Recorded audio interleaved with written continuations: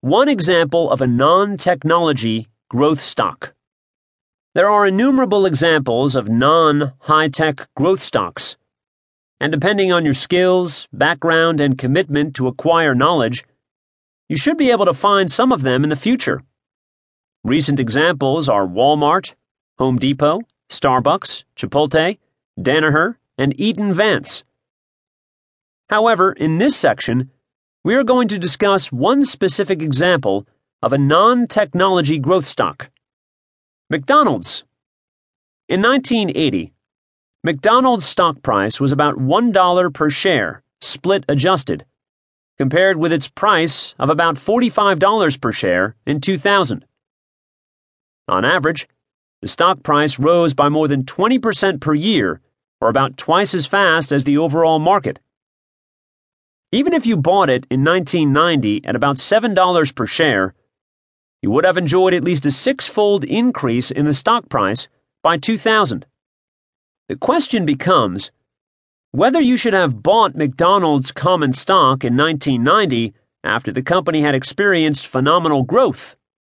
Over the prior 5 years, the earnings per share grew at a steady rate of about 14% per year, from 28 cents in 1985 to 55 cents in 1990. McDonald's was expanding overseas successfully. So, a person with a good knowledge of the fast food industry and McDonald's would have, I believe, surmised that the earnings would continue to grow steadily. The earnings per share grew from 55 cents in 1990 to $1.40 in 1999. When you identify a company such as McDonald's that has grown steadily, you need to follow up by asking whether the current price is reasonable.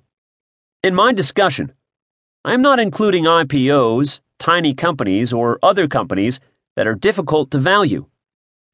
The PE ratios of stocks like McDonald's are generally high in relation to their historical levels or the market, and they remain high for long periods. You should not immediately conclude that the stock is expensive and that you have missed the boat. It is uncommon for a growth stock to trade at a low PE ratio. The stock is still worth buying as long as the price is not astronomical, say above 25 or 30 times earnings, and you are confident about future growth.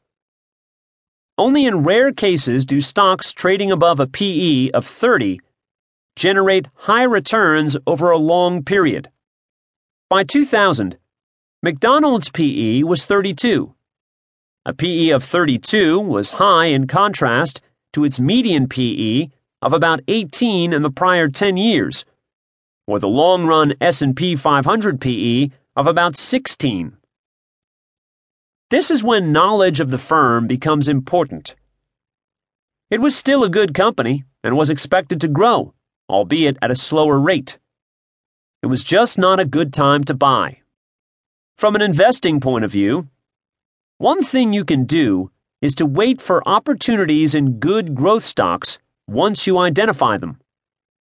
With McDonald's, you would have done well if you had invested in 2003 when the stock hit a low of about $13 per share, primarily because of an outbreak of mad cow disease in the United Kingdom and isolated places elsewhere. The rumors of the demise of McDonald's proved to be wrong. What a bargain growth stock it was! In 2009, its stock price was around $53 per share.